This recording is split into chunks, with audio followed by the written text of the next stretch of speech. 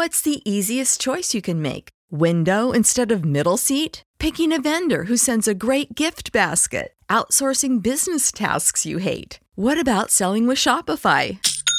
Whether you're selling a little or a lot, Shopify helps you do your thing, however you cha-ching. Shopify is the global commerce platform that helps you sell at every stage of your business. From the launch your online shop stage to the first real-life store stage, all the way to the did we just hit a million orders stage. Shopify's there to help you grow. Whether you're selling scented soap or offering outdoor outfits, Shopify helps you sell. Wherever and whatever you're selling, Shopify's got you covered. Sign up for a $1 per month trial period at shopify.com/try. Go to shopify.com/try now to grow your business, no matter what stage you're in. Shopify.com/try. Oh, the horn, let's go. Everything that we do every day, we want to be a champion. Get your mind right and let's go. Do the little things. Win every day. It's a someplace they play football. Everything with an attitude. Alabama, I don't give a shit who we're playing. None of them guys are playing against us and make his ass quit. That's our framework. That's our MO with the team. Richardson breaks free on the sideline. End zone. This is a mauling, folks, a mauling. Fear the tide, honey badger. Hello and welcome to another edition of the Alabama Football Podcast, powered by Bama Hammer. Tom, we're back and celebrating another championship of sorts, eh? Yeah, man. You know, as we do this signing day show, I think back to the pre-Saban days when we were probably following it very closely each evening and even reading all the interviews from the different recruits that, you know, that Rodney Orr would post. And we were probably hanging on this stuff 4 or 5 days a week and having a lot of lost productive work hours. And I remember it being a big deal if we would get a 4-star player in the class. And so I found myself earlier today looking at a link someone had provided with where the 5 stars had signed this morning. And I was like, isn't this funny? I'm just kind of checking out where the 5 stars of the 28 undecided 5 stars are going versus when I used to like make a big deal when we had a 4-star player. So it's a, you know, the cupboards are definitely full with Coach Saban as we knew they would be. Yeah, it's one of those things, right? I mean, when we used to follow it, you know, back in another time, you know, top ranked players at their position and 5-star recruits, you know, they were unicorns. And now we eat unicorn steak, right? I mean, that's kind of where we are now. Yeah, it's definitely, you know, in some services will say that we had 3 or 4 3-stars in this class. And, you know, everything else is above that, which is definitely an awesome thing. Yeah. And it just speaks to what we've said when he first got here and why Alabama was so smart to bring this guy in. And, you know, kudos to Mal Moore that he had the foresight to do what he did. Yeah, it's one of those, and this becomes sort of our mythical, you know, annual recruiting show kind of story. But, you know, when we sat down to do, you know, for sort of a post-bowl game, you know, new coaching, you know, recruiting kind of wrap-up show, you know, a couple of years ago, and I think it was Saban's, you know, second or third year, and we talked about, you know, there was reports that, you know, over the last 3 years, Alabama was the only team that had 3 top 10 finishes in recruiting, and they were all even at that point, you know, in the top 3, but the only school in the top 10. And we were just sort of just flabbergasted at that. And, you know, that was 6 years ago, and we've been within the top 3 every year since then. And so what we thought was monumental was only the foundation to, you know, to even what out came today. And it's just, it gets more and more amazing, more and more unbelievable, but almost, you know, at the same time, more and more expected. So I don't know how to reconcile those two things, but, you know, that's the world we live in, right? No, absolutely, man. I'll tell you one other quick thing that I thought about is, you know, you just have to trust the process, as Saban says, and you just have to trust his screening process of what he's looking for. Because I think back to the days where we had players like B.J. Scott, who was a highly heralded number one athlete in the country, 5-star player out of Viger High School, who, when he got to the university for different things and injuries and different things that he had to overcome, he ended up finishing his career elsewhere.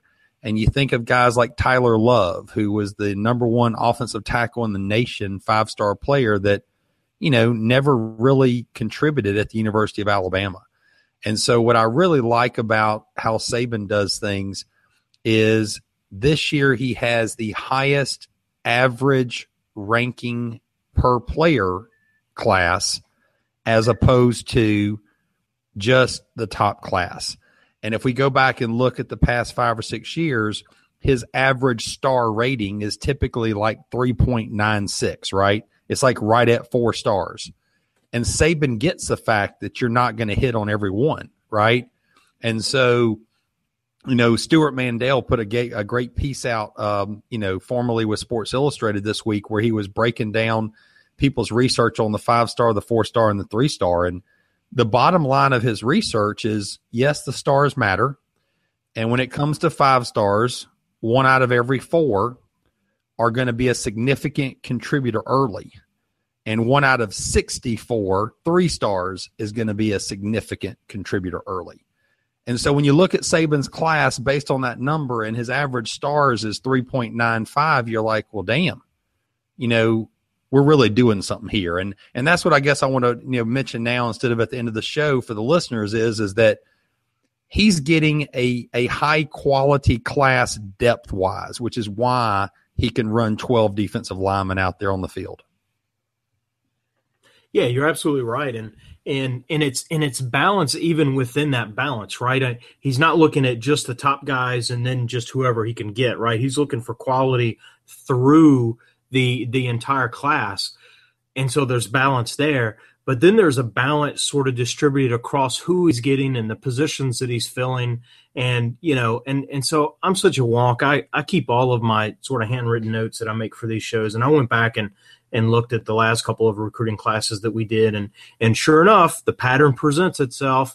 This year we signed 25 recruits, 12 on offense, 13 on defense. But wait, that's not all. On offense, 1 quarterback, 5 linemen, 2 running backs, 2 receivers, 2 tight ends. On defense, 4 defensive linemen, 4 linebackers, 1 safety, 4 cornerbacks.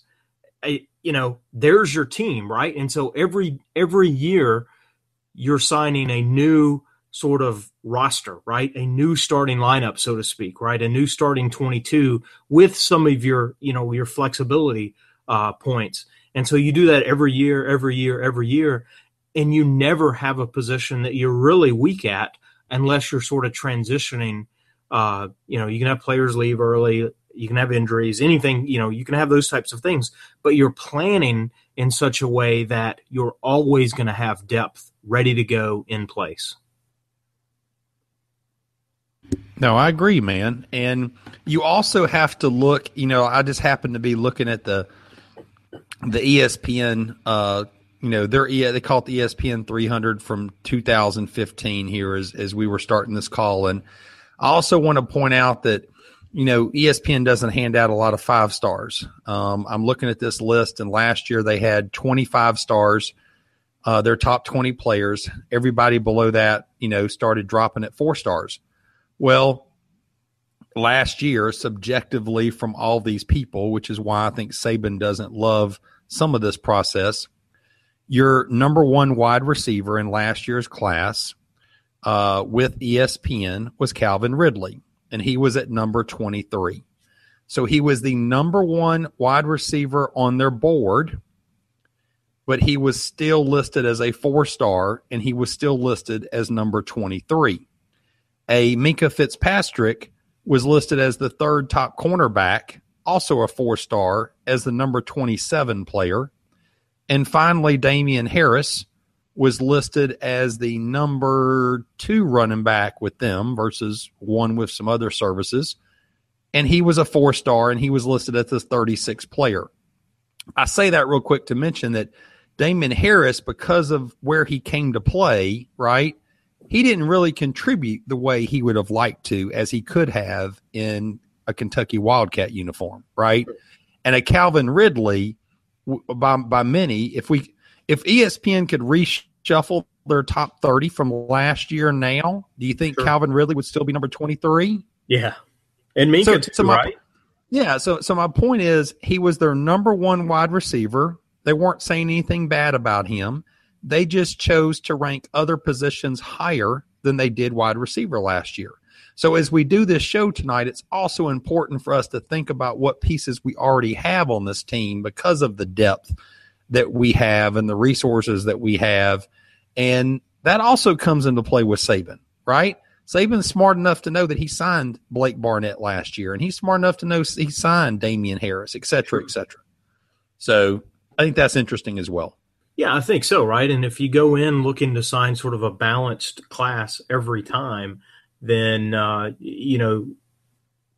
sort of builds upon itself, and you're not just chasing either shiny objects in one direction or chasing a miss in another direction. And so, but I agree. And I like the way you kind of set up for us kind of diving in and talking about some of the players.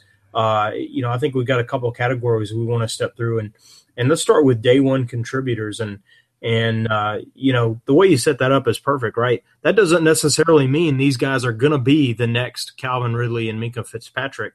It may mean that they're the next Darren Payne, right? That's a freshman that comes in and contributes. And so it doesn't mean superstar status, but not necessarily, but it certainly means an opportunity to come in and fit a void or a potential void or opportunity that exists on the team. So why don't we walk through, you probably got 2 or 3 guys in mind. I probably got 2 or 3 guys in mind. We probably got some of the same guys in mind, and we'll kind of net out with probably 3 or 4 guys that we think are going to be have the potential to be day one contributors from this year's signing class. And I'll kick it over to you. Why don't you give me your first one?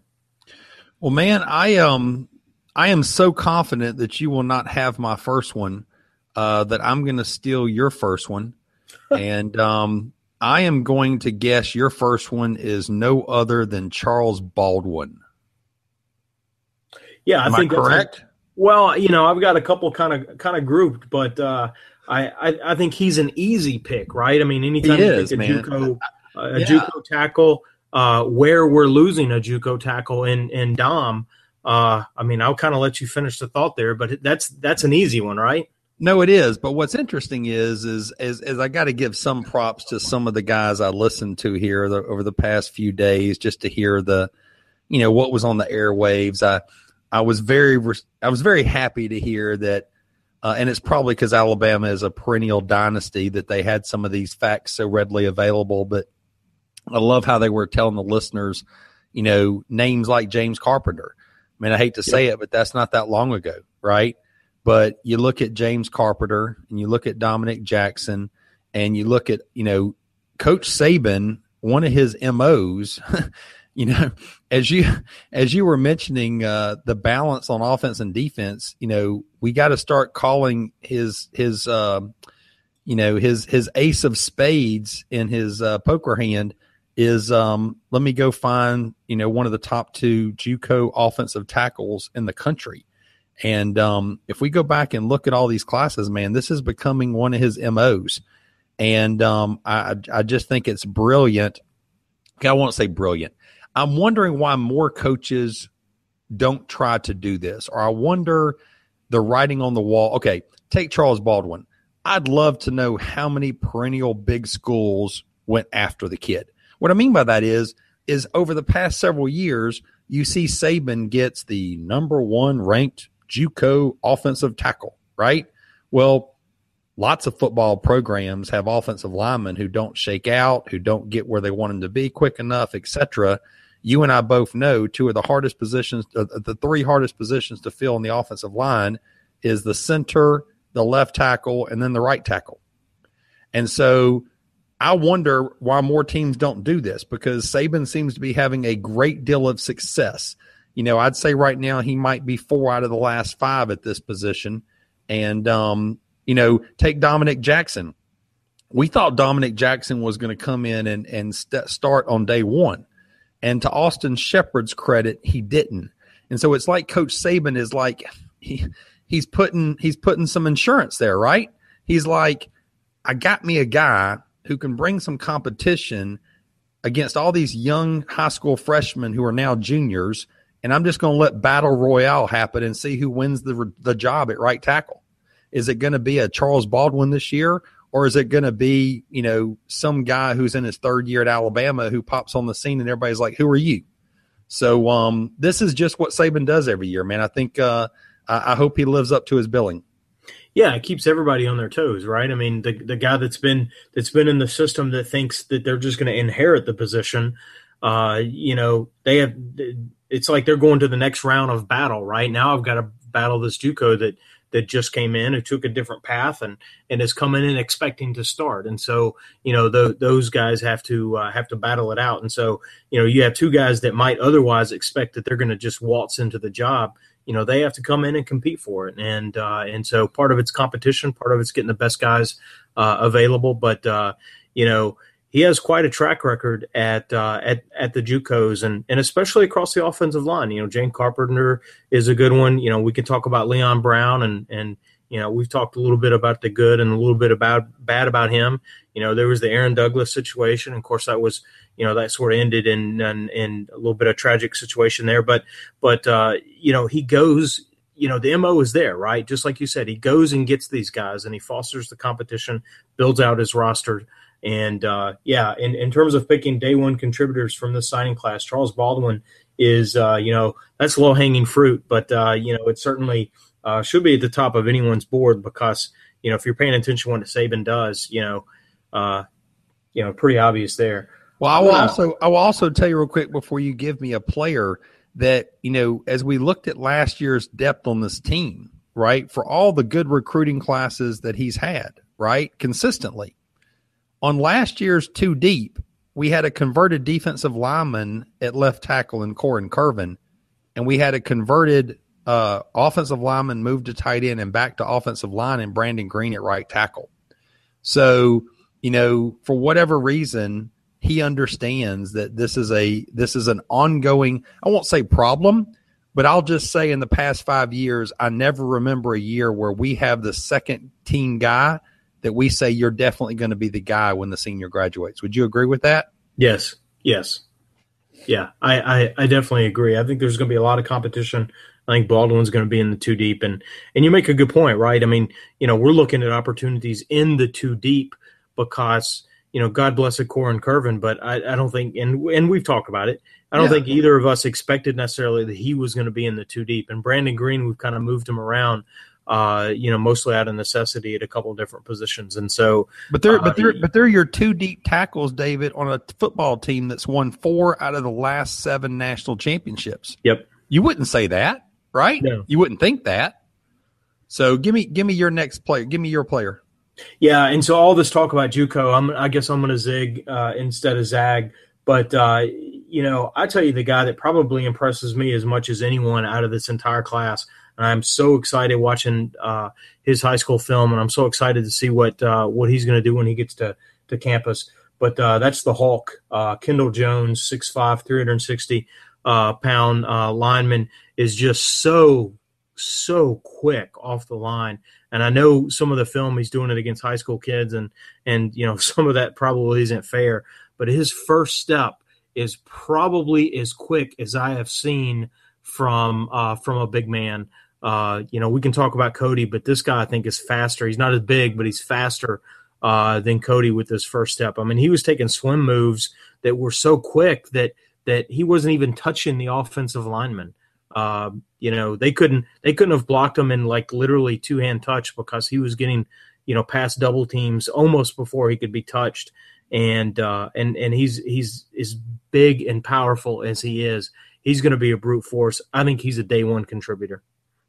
Well, I was being sarcastic a minute ago because that's who I was going to start with. But I knew that the Love Fest, my buddy Dave here finds a player listeners that he can connect to on day one. And I kind of knew this kid was going to be that guy. And some services have him at 350 pounds and some services have him at 375 pounds. And, I hope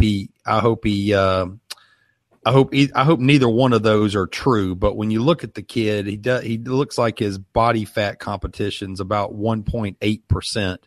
And, it's just really ridiculous that, that he has that kind of body, at this young age. And I love the fact that, Coach Saban probably got on him a lot sooner than a lot of other players, other teams did.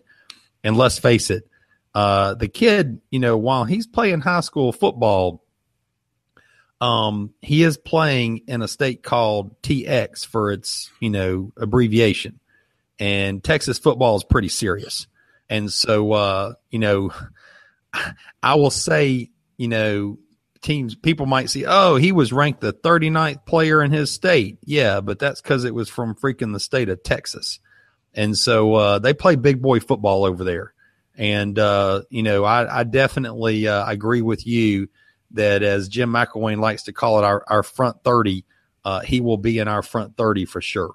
Yeah, he's in the rotation without a doubt, and I think he may compete for a starting job. And so I don't know why you thought I would sort of latch onto this guy, but man, you're spot on, because as I was going through it, I kept coming back. This might be my favorite guy in this class.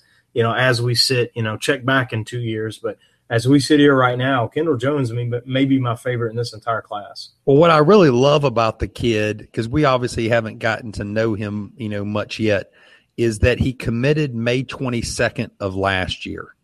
There was no drama. Yep. He's not a 5-star prima donna. I'm not saying 5 stars are prima donnas, but he's not a prima donna, right? Yep. And he knew in May where he wanted to commit.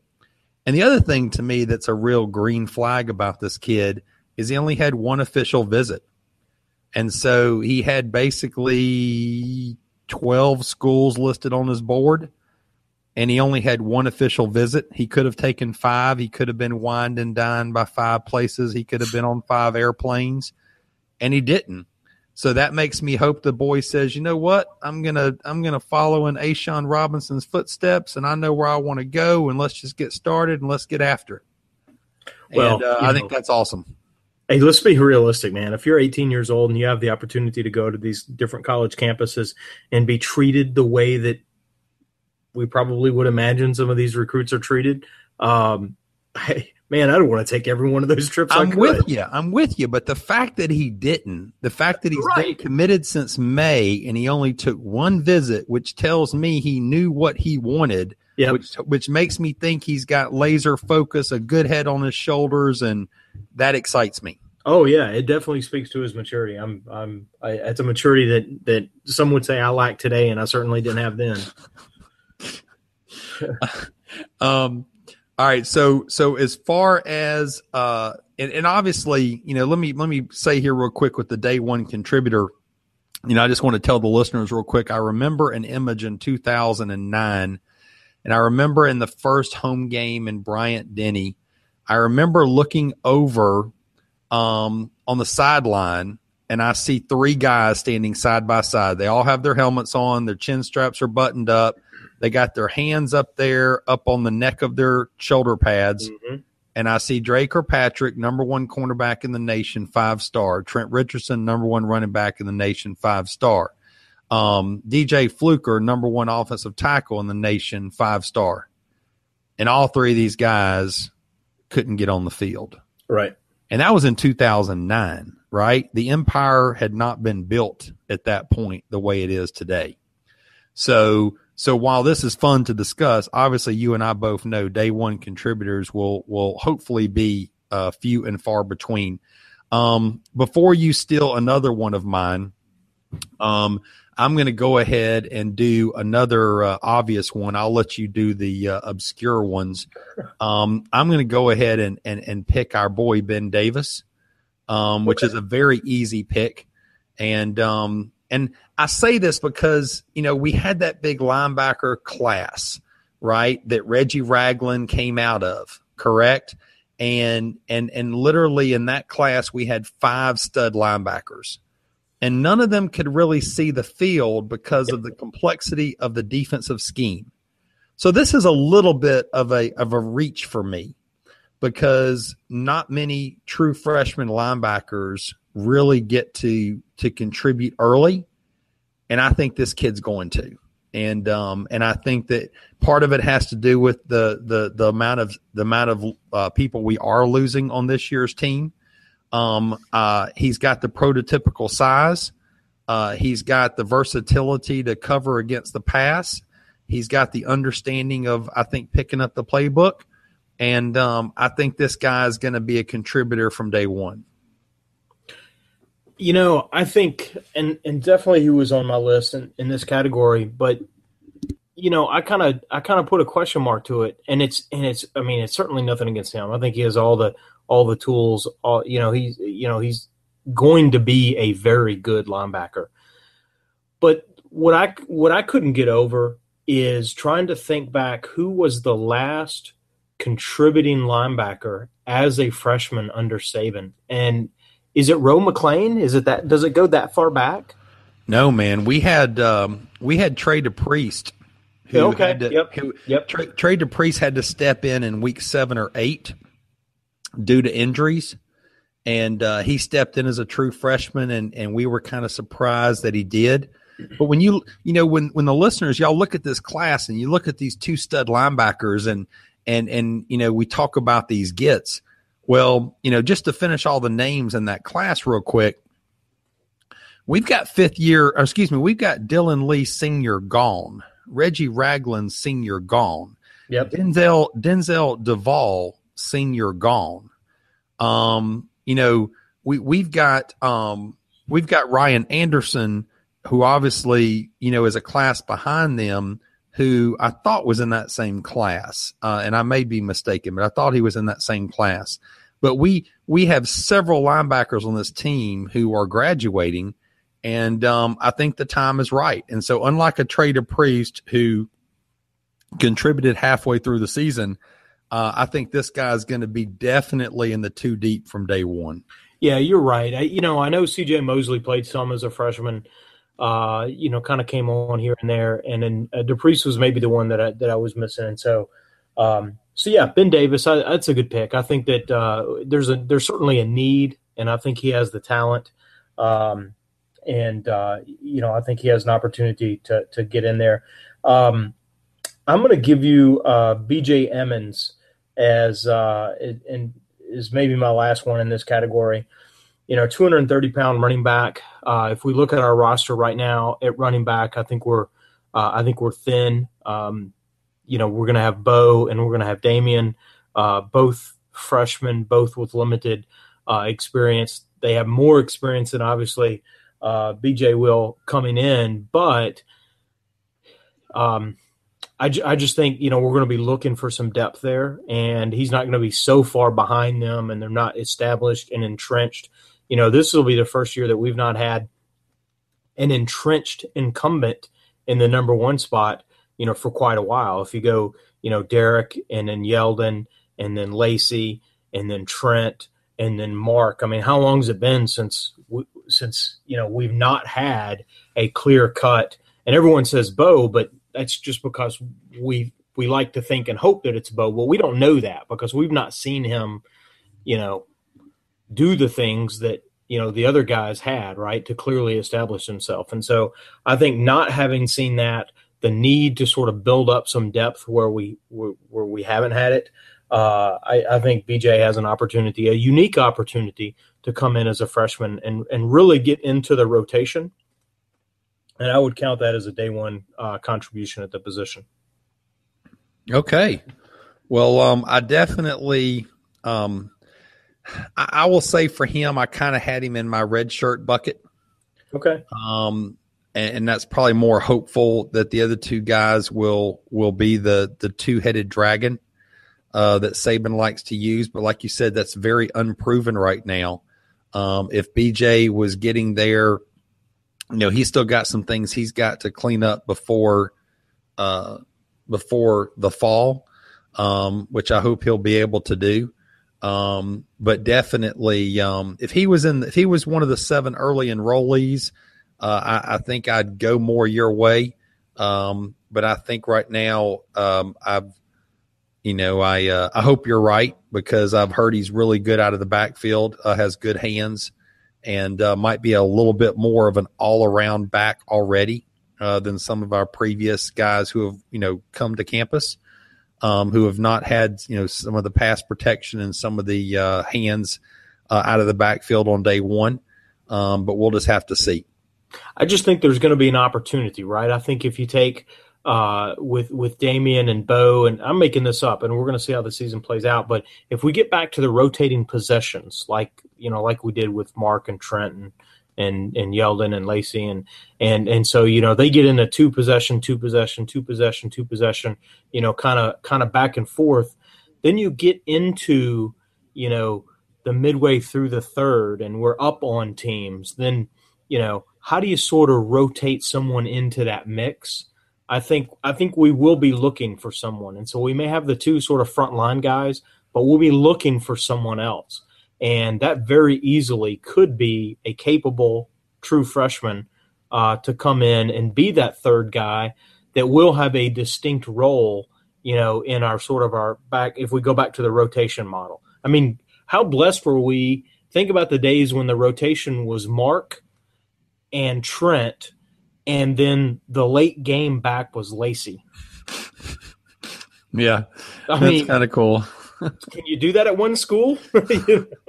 We did somehow. We absolutely did. And then the guys that come after that are Yeldon and Henry. I mean, I don't know. Are you serious? Yeah, you just those 5 guys, right? We could, and we're not called running back U. That's kind of funny. Yeah. So give me the first, set up the next category for the listeners and give me your first one there. Yeah. So next category is I call it kind of the career achievement, and there's no knock on that, right? I mean, you come into some positions and there's just a log jam. It doesn't matter how much talent you have. There's talent in front of you. There's incumbent talent. And so you're probably going to redshirt, but still have the opportunity for a miraculous career. And so the poster child for this is an A.J. McCarron, right? Clearly he was not going to start. And this doesn't mean that it's a quarterback-specific position, but, you mentioned 3 guys, right? Dre and Trent and Fluka, right? Those are good examples where they come in and don't start. They were studs. Yeah. But they redshirt, but they have an outstanding career kind of, by the time it's over.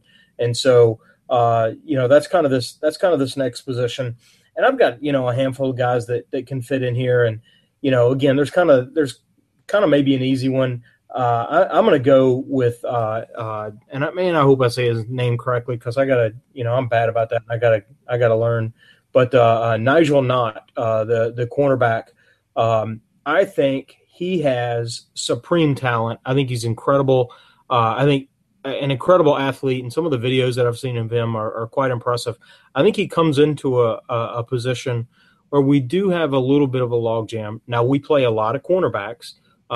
We played a dime, with 5 corners and 6 corners, kind of in different sort of alignments. And so there's a lot of opportunity, but, he may be a little bit smaller. He may benefit by a year in the weight room and a year at kind of letting the position kind of clear itself up a little bit. But I think by the time it's all said and done, he's going to be another one of the great cornerbacks to come out of Alabama. And so the guy that I would put sort of in the career achievement list is, a Nigel Knott. Now, but with your career achievement, right, he just has to redshirt his first year, but he could easily still contribute in year 2, correct? Oh, yeah, absolutely. Absolutely. Okay. Well, I'm really Marlon Humphrey's a great example, right? I mean, there was no room for him on the field as a freshman. As a redshirt freshman, he's a starter. Yeah. Well, I'm really one contribution, but don't tell me he's not a contributing player. Don't tell me he's not going to have a great career, right? Well, I'm ashamed of you, dude. I kind of gave you a layup. I let you go first. And this I thought really was a shoe-in. So I guess you took mine to start with, and you didn't take this one. So I'm going to go ahead and take it before you take it. And And I think this is the poster child in this year's class for red shirt because of logjam, and that's Terrell Hall. Okay. I think Terrell Hall is a kid that is that Xavier Dixon mold. He is the prototypical 6'5", 6'6", rangy kid. He comes in listed at 250 right now. He was a number one player in his state. He had several very well-respected schools on this kid. I think this was a big get for out. This is the rich getting richer. This is the kind of crap that's got to piss off Florida and Florida State and Ole Miss and other schools that got him on campus, because they had to show this kid the depth we have in our front seven, right? They had to show this kid. They had to say, look, we want to introduce you to a couple players on the 2015 University of Alabama football team. We want to introduce you to Tim Williams. And here's some video of Tim Williams. And here's some video of Rashawn Evans. And you're not going to see the field, boy, because of 32 and 56. Well, by damn, Saban still got the kid. And I don't think we'll see the kid on the field this year. I think Alabama hopes we don't see the kid on the field this year because of Ryan Anderson and Dalvin Tomlinson and Jonathan Allen and oh, by the way, the guy that everybody forgot about, Deshaun Hand. But he will bust on the scene next year. Yeah, and I think there's a potential that you're right. I think that the irony is, if other teams are going to show Tim Williams film as a motivation to lure this kid away from Alabama, guess what Alabama's doing? Alabama's showing him Tim Williams film, saying, yes. He was top 5 in the country in sacks and played maybe a third of the time. Do you think you could probably be good enough to get a third of the snaps, defensive snaps? Maybe, probably you could. And in fact, this is who you are. You are Tim Williams, just showing up on campus day one about 15 or 20 pounds heavier. And so where he was a clear red shirt because he wasn't big enough to go, you're already big enough to go. You're already almost as big as he is now. And if your first step can be near what his first step is, then yeah, you can get 20%. You can potentially, even as a freshman, get 10 to 15 to 18% of the defensive snaps and contribute. So that same footage that teams are using against Alabama, I just think Alabama says, great, that's awesome, because we're going to use that footage to recruit him. No, absolutely. I just really think that this is a kid that, you look at a Deshaun Hand who was listed at 6'4", 273, who, I'd have to go back and check and see where he was when he got here, but he was probably in that 250 range. And I just think that this is the rich getting richer. This is Alabama saying, we're getting our stud edge rusher 2 years ahead of time. Yeah, I'm with you. I'm with you. I would put him as potentially a day one contributor, but certainly in the career category. And I think he, because his body weight today, I think he's Tim Williams 2.0, and on a faster track because he's already got that 20 pounds underneath him. And so it still wouldn't hurt him to redshirt, but I think there's an opportunity for him to do something day one. Give me your next guy that you've got listed there. I really have my eye on, and there's so many guys, right? And so when we don't list someone, it doesn't mean we don't like them. It's just we're picking a handful of guys. If you listen to our show, you know that we could spend the next 3 hours talking about these guys, and we're not. And so we're just kind of going off a short list. But I tell you that Jared Maben, the cornerback, he kind of jumps out to me as a career guy. And again, another cornerback, but he's 6 foot 202, and so he's a big cornerback. Is he an Eddie Williams kind of guy? And so is he a guy that when we really move these big cornerbacks into a safety position so that really we have more coverage ability and more speed on the field, does he really play sort of a hybrid, Eddie Williams type position? And I don't know what we call that, right? A free safety, strong safety, sort of a corner safety position. But I see, Saban saying, look, I've got this template of now how I'm going to run the defense. I'm going to go get guys that fit these new hybrid molds. Jared Maben fits that mold. No, I can see that. I can definitely see that as far as his measurables and what he can bring to the table. And it's a situation where, potentially he could be on the cusp too, right? Because we can argue that, we're moving cornerbacks to safety, right, when they get to college, or we've been trying this now. And we definitely still don't have the depth at safety that we would like to have. And so if he moves into that dime type of role, you have to wonder, would he see the field? I mean, you can argue that between Ronnie Harrison and Hootie Jones and Sean Burgess-Becker that there's enough depth there that he will not, right? I guess that's kind of where you're going with that.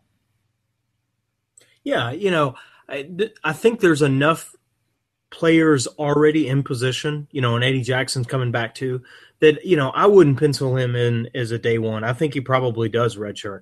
But I just see if that's the direction that we're going to go in the secondary, I think that he has the opportunity to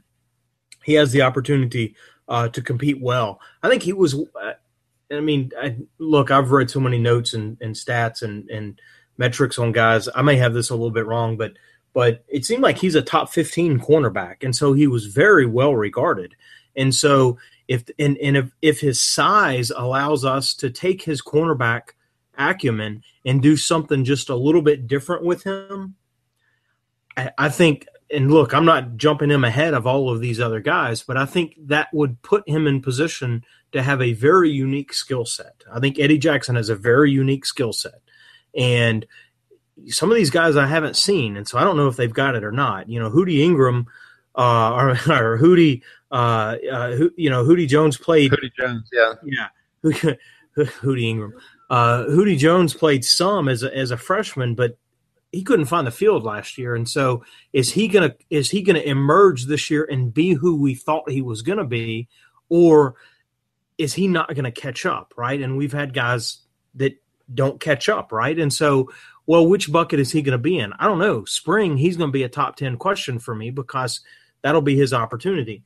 But Jared, this Maben kid, has an opportunity, and I haven't seen him at this level either. I'm just saying, based on what I see, based on, here's how I connect the dots. He just has an opportunity to come in with a unique skill set that Ronnie Harrison doesn't, because Ronnie Harrison's more of a true strong safety. The Becker kid, we'll have to see, right? And so, I don't know how it's going to play out, but I think he has a fast track to kind of insert himself into the mix. And when I say fast track, I really mean after a redshirt year. As a redshirt freshman, look out. He may have a role in the two deep in the secondary. No, I can definitely see that after he's had some time in the program. And Eddie Jackson will be, gone. So it'll be a little bit of time in the program, getting his legs and his system knowledge under him, and then kind of clearing out a couple of the guys that are ahead of him on the roster. No, I'm with you, man. Well, let's set up this next category for the listeners, and I'll, after you set up the category, I'll take the first one. You got one more career achievement, or? I think there's several. I think there's a handful of other guys that we could still throw in there. Do you have one that you really want to get out there that jumps out at you? I think you got to go Jalen Hurts at the quarterback. He's mobile. He might have to wait a little bit if Barrett's going to get the job, but I think he's someone to look at. I really like Scott Lashley, the lineman, and Irvin Smith, the tight end. So yeah, I had one. Well, I'm surprised. I'm surprised you didn't throw out Jonah Williams too, man. He's on the list. I definitely think there's a handful of guys that we could throw out there for sure. Go ahead and set up the next category. This last category is and it's really just who's it's more of a dark horse impact kind of player. Who's a guy that maybe just didn't fit real comfortably in one of the other buckets, but there's just something about this kid or something about this prospect that he's going to find a role at some point and really has an opportunity to contribute or potentially even be dynamic. And so, who's a guy that you just really wanted to say something about that that we didn't cover in either of these first two categories? Okay. Well, gosh, you just ran through a lot of guys there. I shouldn't have done that then, right? You should have kind of saved that one. Well, this will be an easy one as well. For no reason did he not get mentioned before. But we have to talk about the other really, really good get near to dear to my heart, and that's Lindell Wilson. Has nothing to do for his social media prowess. It has more to do with the huge need because of all the linebackers that we are losing to get this guy out of Auburn's backyard, the little sister of the poor. Comes in at a 6'2", 220, some services having ranked the number one outside linebacker, some having ranked number 2. I could care less as long as he's in the top 5 or 6. But this is a kid that seems to fit the mold of the smaller, more athletic linebackers who can stay on the field on third down and fill a role that we really didn't have last year. We had to bring a Ronnie Harrison in and play a dime in order to get that, and take nothing away from Reggie, take nothing away from Reuben Foster. But you and I were sitting in Arizona during that lovely, crappy fourth quarter game of up and down basketball, and we watched the 5th wide receiver for Clemson running the tongues off of Reggie Ragland and Reuben Foster because they were gassed. Nothing against them, it's because they were 240, 245, 250 pounds. So Lindell Wilson has a chance to come in and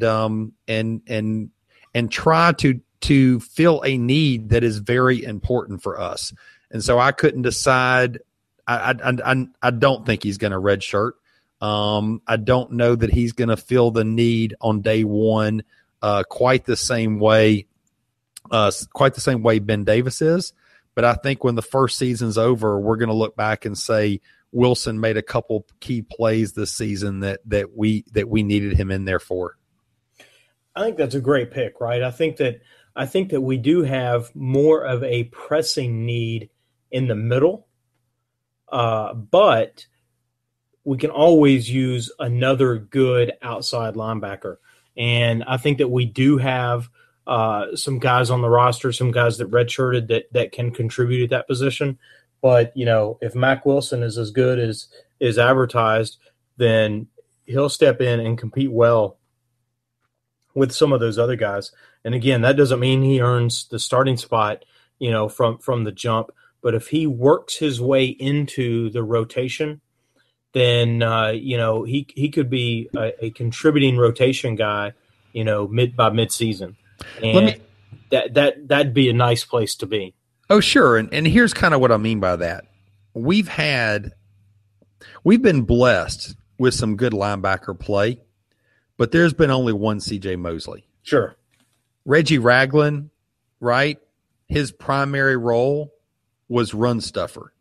He showed the ability to put his hand in the dirt this year, rushing the passer, and did it exceedingly well. Okay. And Reggie Ragland, congratulations for staying another year. You absolutely have become even a more well-rounded linebacker in your senior year. But if you look at several linebackers that we had on last year's team, they were really, really, really good at one or two things. But I would dare say that just due to measurables and their body and their makeups, as you said, Coach Saban is phenomenal at situational starters, correct? Mm-hmm. We have lots of situational starters on our team that play jack, linebacker, will linebacker, middle linebacker, or rotate around. And this kid comes in with the ability to add to his situational need that I don't think we've had enough guys step up and say, my number's called, I'd like to be that guy. Yeah, I agree. As you were kind of stepping that through, if you could have seen the grin on my face. So does Saban lay his head on his pillow tonight with the grin that says, in 2 to 3 years from now, today, I have signed a more athletic Reggie Ragland in Ben Davis and the next C.J. Mosley in Mack Wilson? Does he sit back and say, yep, in about 2 years, I'm going to have Ragland and Mosley on the field defense at the same time? Yeah. No, I can see that. I can absolutely see that sadistic son of a gun doing exactly that. Who's a player? That's great. A great sort of vision for this last sort of dark horse category. I've got a guy that I'm going to put in this category that I am really excited about, and I'm glad that I'm glad that his name. I took the gamble. Can I get this far into the show without his name coming up? And I have been successful. And so this guy, his name was late brought up in the whole recruiting mix, right? And I think Saban even said that he did not start watching film on this guy until after the national championship. And so this is how late to the recruiting mix this guy has been. But we were able to secure Joshua Jacobs, 5'10", 197-pound running back. And, when I was kind of perusing the final signees and kind of even, through the recruiter, the recruiting, there was one player, there was one name that I was looking for. Where is the next Kenyon Drake? A very dynamic player that can make contributions in a lot of different ways. Where is that guy in this class? And there wasn't one, not until today. He may redshirt, and so we may not see this. And you don't just go get a Kenyon Drake. You have to grow and evolve a Kenyon Drake, that type of X-factor contributor. But at 5'10", 197, an all-purpose back, been used a lot of success as a wide receiver as well as a running back. Joshua Jacobs, to me, is a dark horse. And a dark horse maybe even to contribute this year. And I'll throw a name at you. And we spent a couple minutes on a podcast early in the year when Kenyon got hurt talking about Xavier Marks. What the heck was Xavier Marks doing on the field? Well, we were given looks to defenses in a way that's how Kenyon was contributing. And Joshua Jacobs may be that guy. He may be the guy that can come in and look, we've got a Jacobs package with about 5 or 8 plays that we're given looks. We're forcing the defense to defend the whole field. You're going to come in and run a couple of these through the course of a ball game, and then evolve into even more over his career. He's a guy that I'd keep an eye on. Well, it makes you wonder. Saban said something like, Burns showed him some footage of the kid, right? Yep. And Burns even said he had seen him play basketball and how athletic he was, etc. And Saban something like, we thought something might be wrong with the kid. Yep. What's the deal? And I got to tell you, man, as I'm looking at some of these numbers here, that you see the kid is listed as two things that jump out at me real quick for the listeners, and forgive me if y'all have already spotted this, but the kid is showing a 4.440. Yep. Now that might be fudging a little because, let's face it, only a couple guys ran under 4.4 in the whole NFL combine last year, and he's listed as 4.40. But I got to tell you what jumps out at me at this kid is 2013, his sophomore year, he has 150 carries, 12 touchdowns, 1,300 yards.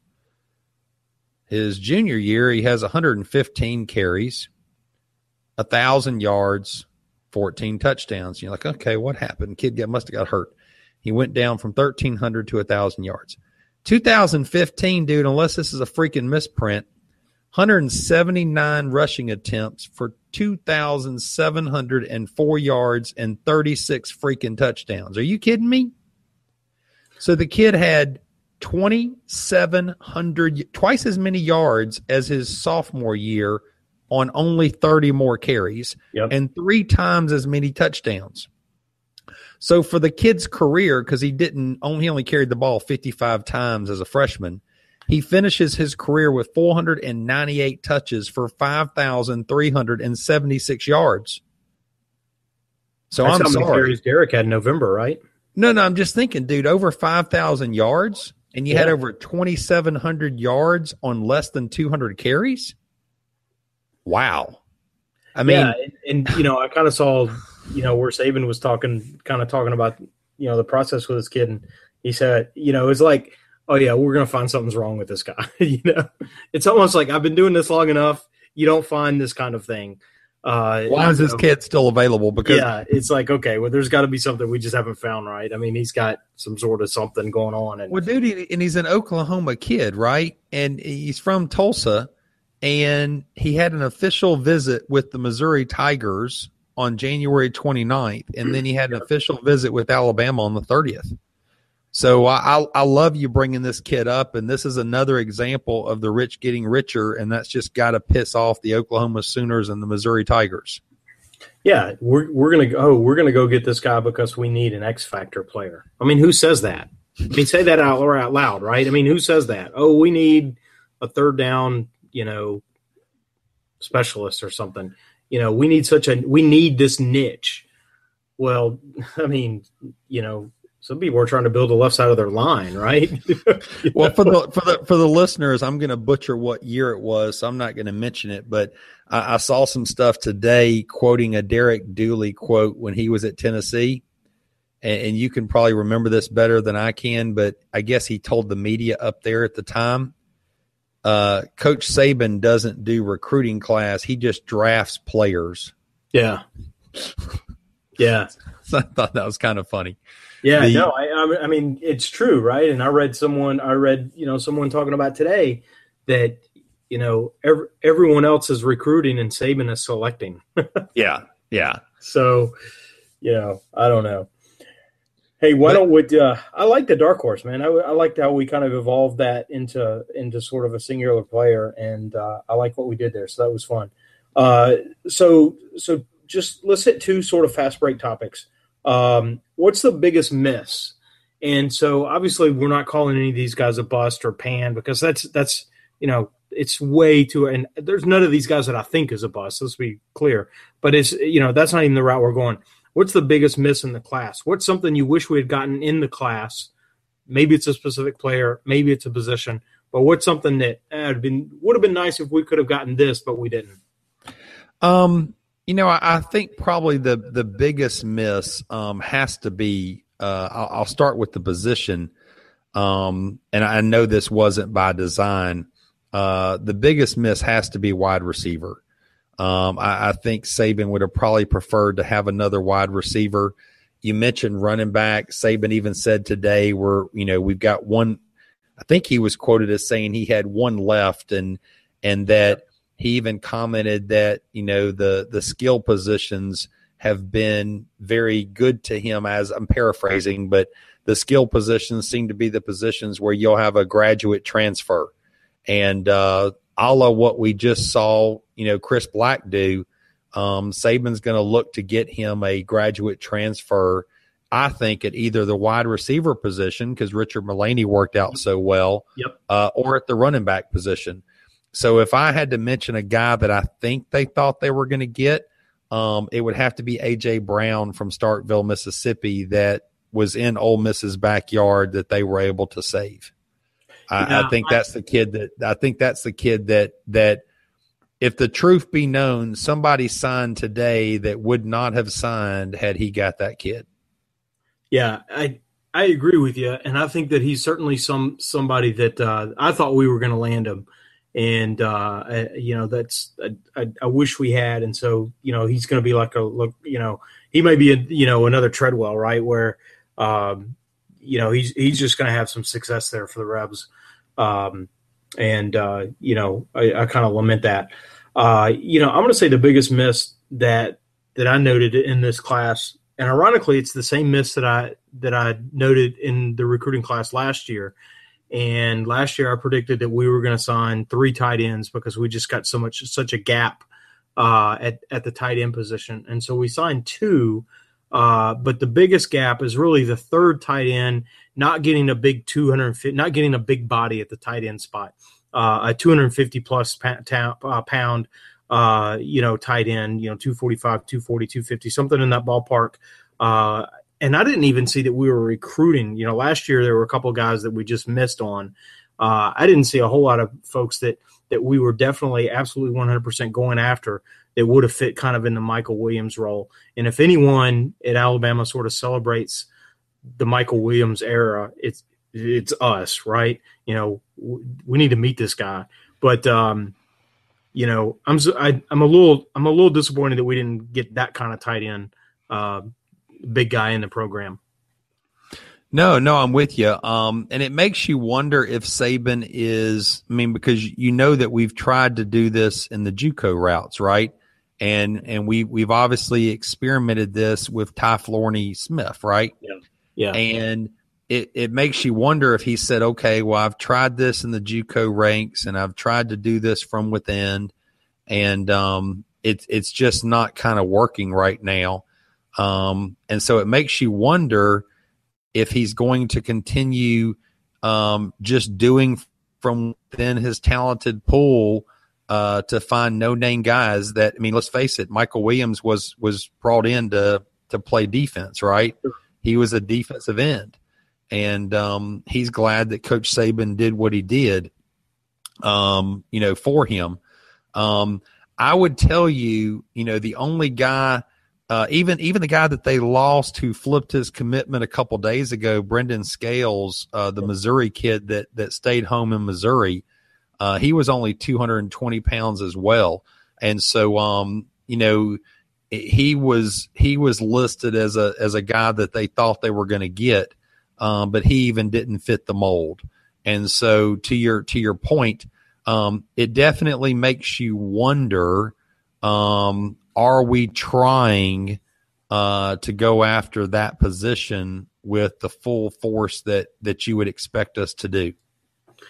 Yeah, that's a reasonable question, but then I don't know. Then you continue to see the guys that we bring over and the Brandon Green and the Dakota Balls. And so, it's as if we're still trying to get that guy in there. And so that's what makes me think that we're not recruiting that guy. We just haven't found him.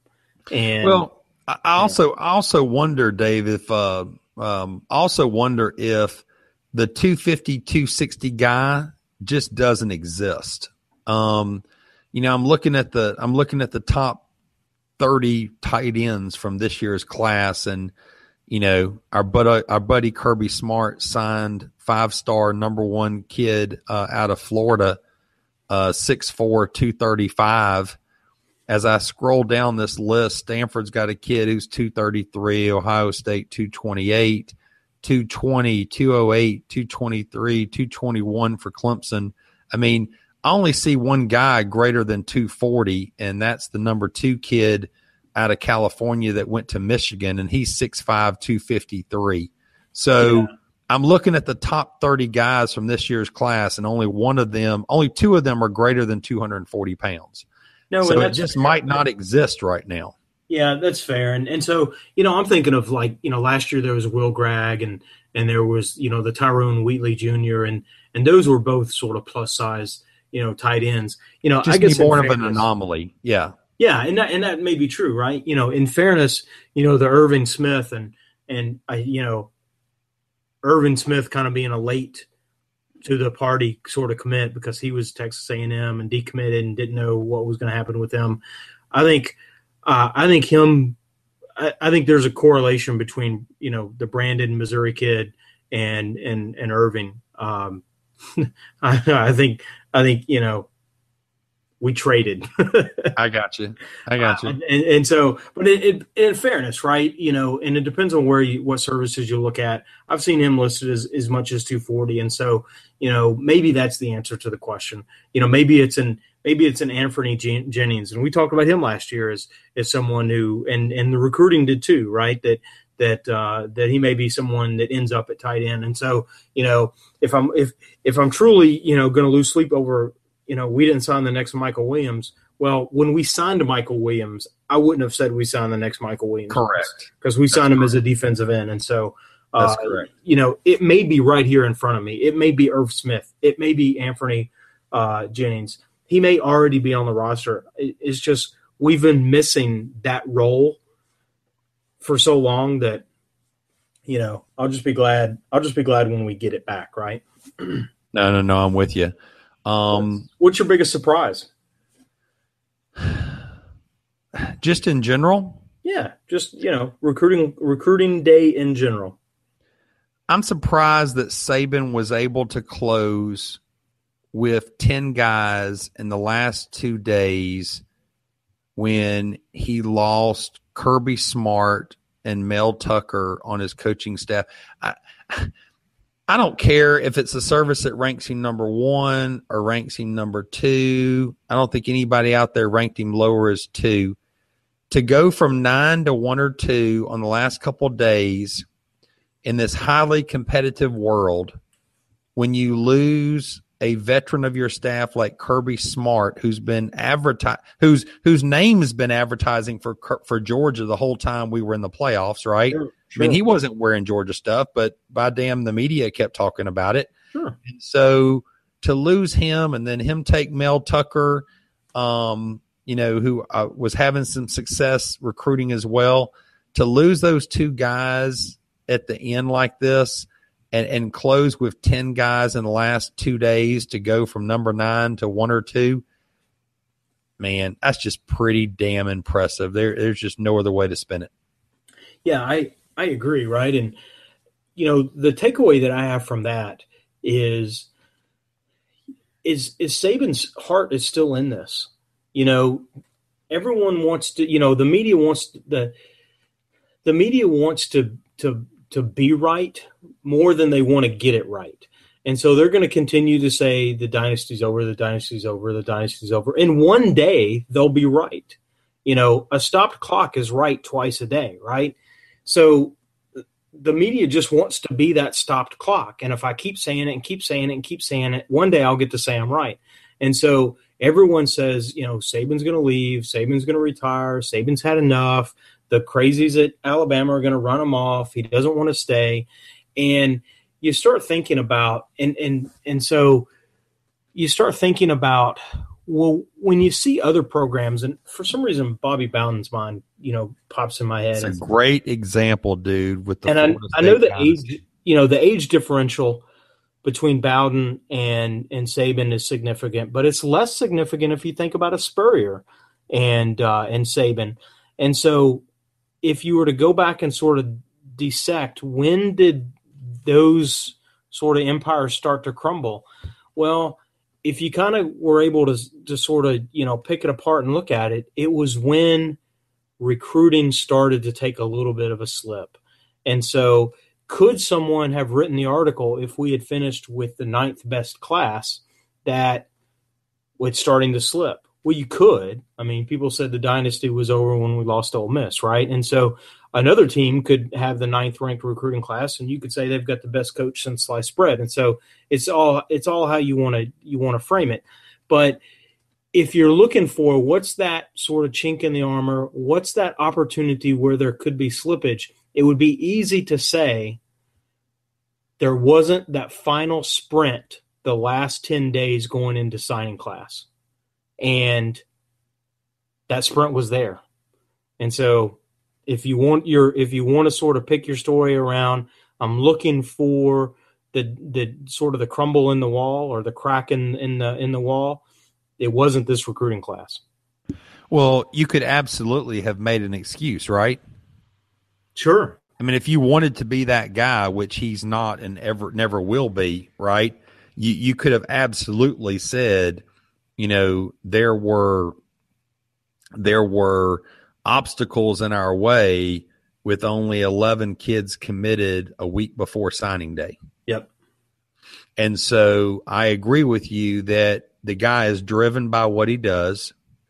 It's not a job. It's not work to him. It's his passion. And he could do it 25 hours a day and eat, sleep, and drink it. Yep. And, you know, we're just glad that he's here. Yep. Well, man, that's a lot of ground we covered. In all of this, is there anything that we missed? Is there anything that you just wanted to get out there that we didn't cover? Yes, I got something. I just thought of it. Okay. First of all, guys, this is why we hope you enjoy listening.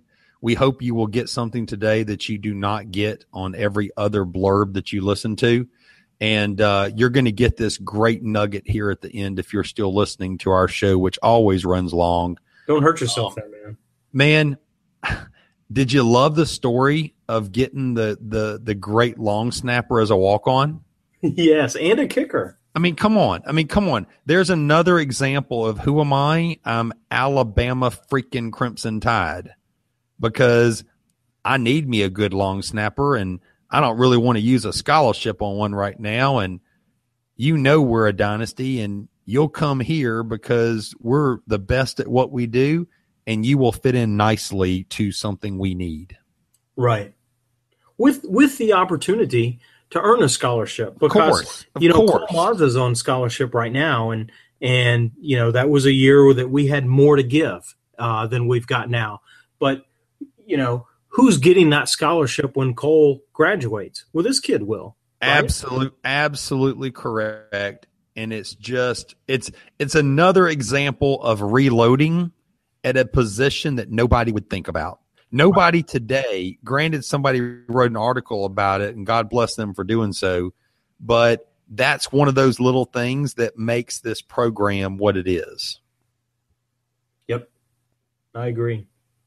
Well, man, I'm ready to do A-Day now. They just need to freaking go take their spring break, get their butt back, strap it on, and let's do another show to talk about A-Day. Absolutely, man. There's probably a dozen topics that we could spend some cycles on, so we'll have to see if we can record something and get it out there. But talking recruiting is always fun, and it's always to me fun to kind of put a stake in the ground and then kind of check back and see how do we do with these guys. So so we'll kind of keep note of what we talked about, and we'll revisit as the season kind of unpacks. But hey, this has been another edition of the Alabama Football Podcast, powered by Bama Hammer. Roll Tide. Thanks for listening to the Alabama Football Podcast. We love that you're tuned in and hope that you enjoyed the show. We encourage you to reach out and let us know what you like, where we can improve, or just to shout out a Roll Tide. We are where you are. iTunes, Facebook, Twitter, email newsletters, t-shirts, free roster downloads, and of course, on the web at alabamafootballpodcast.com. Check us out where you'll find easy links to your favorite way to follow the Tide. Got that, Coach? Aye. Of course. Roll Tide. Cashback is not available on gas in New Jersey and Wisconsin. Hey, good morning. You're heading to the airport, right? Yep, thanks for checking. I like the car. How long have you been a rideshare driver? About 3 years now. I really enjoy it. Isn't it hard to make money these days with the price of gas being so high? Not for me. I use Upside, the free app that gives you cash back for every gallon of gas you buy. Wait a minute. Are you saying you actually get real money back when you get gas with the Upside app? Yep, I get real cash back every time I get gas. Does that actually add up to anything? I'll make around $200 to $300. Wow, that's serious serious extra cash. I'm downloading the Upside app now. Download the free Upside app now to earn real cash back every time you buy gas. Use promo code CAR for an extra 25 cents a gallon bonus on your first tank. You can cash out anytime right to your bank account, PayPal, or a gift card for Amazon and other brands. Just download the free Upside app and use promo code CAR for a 25 cents a gallon bonus on your first tank. That's code CAR.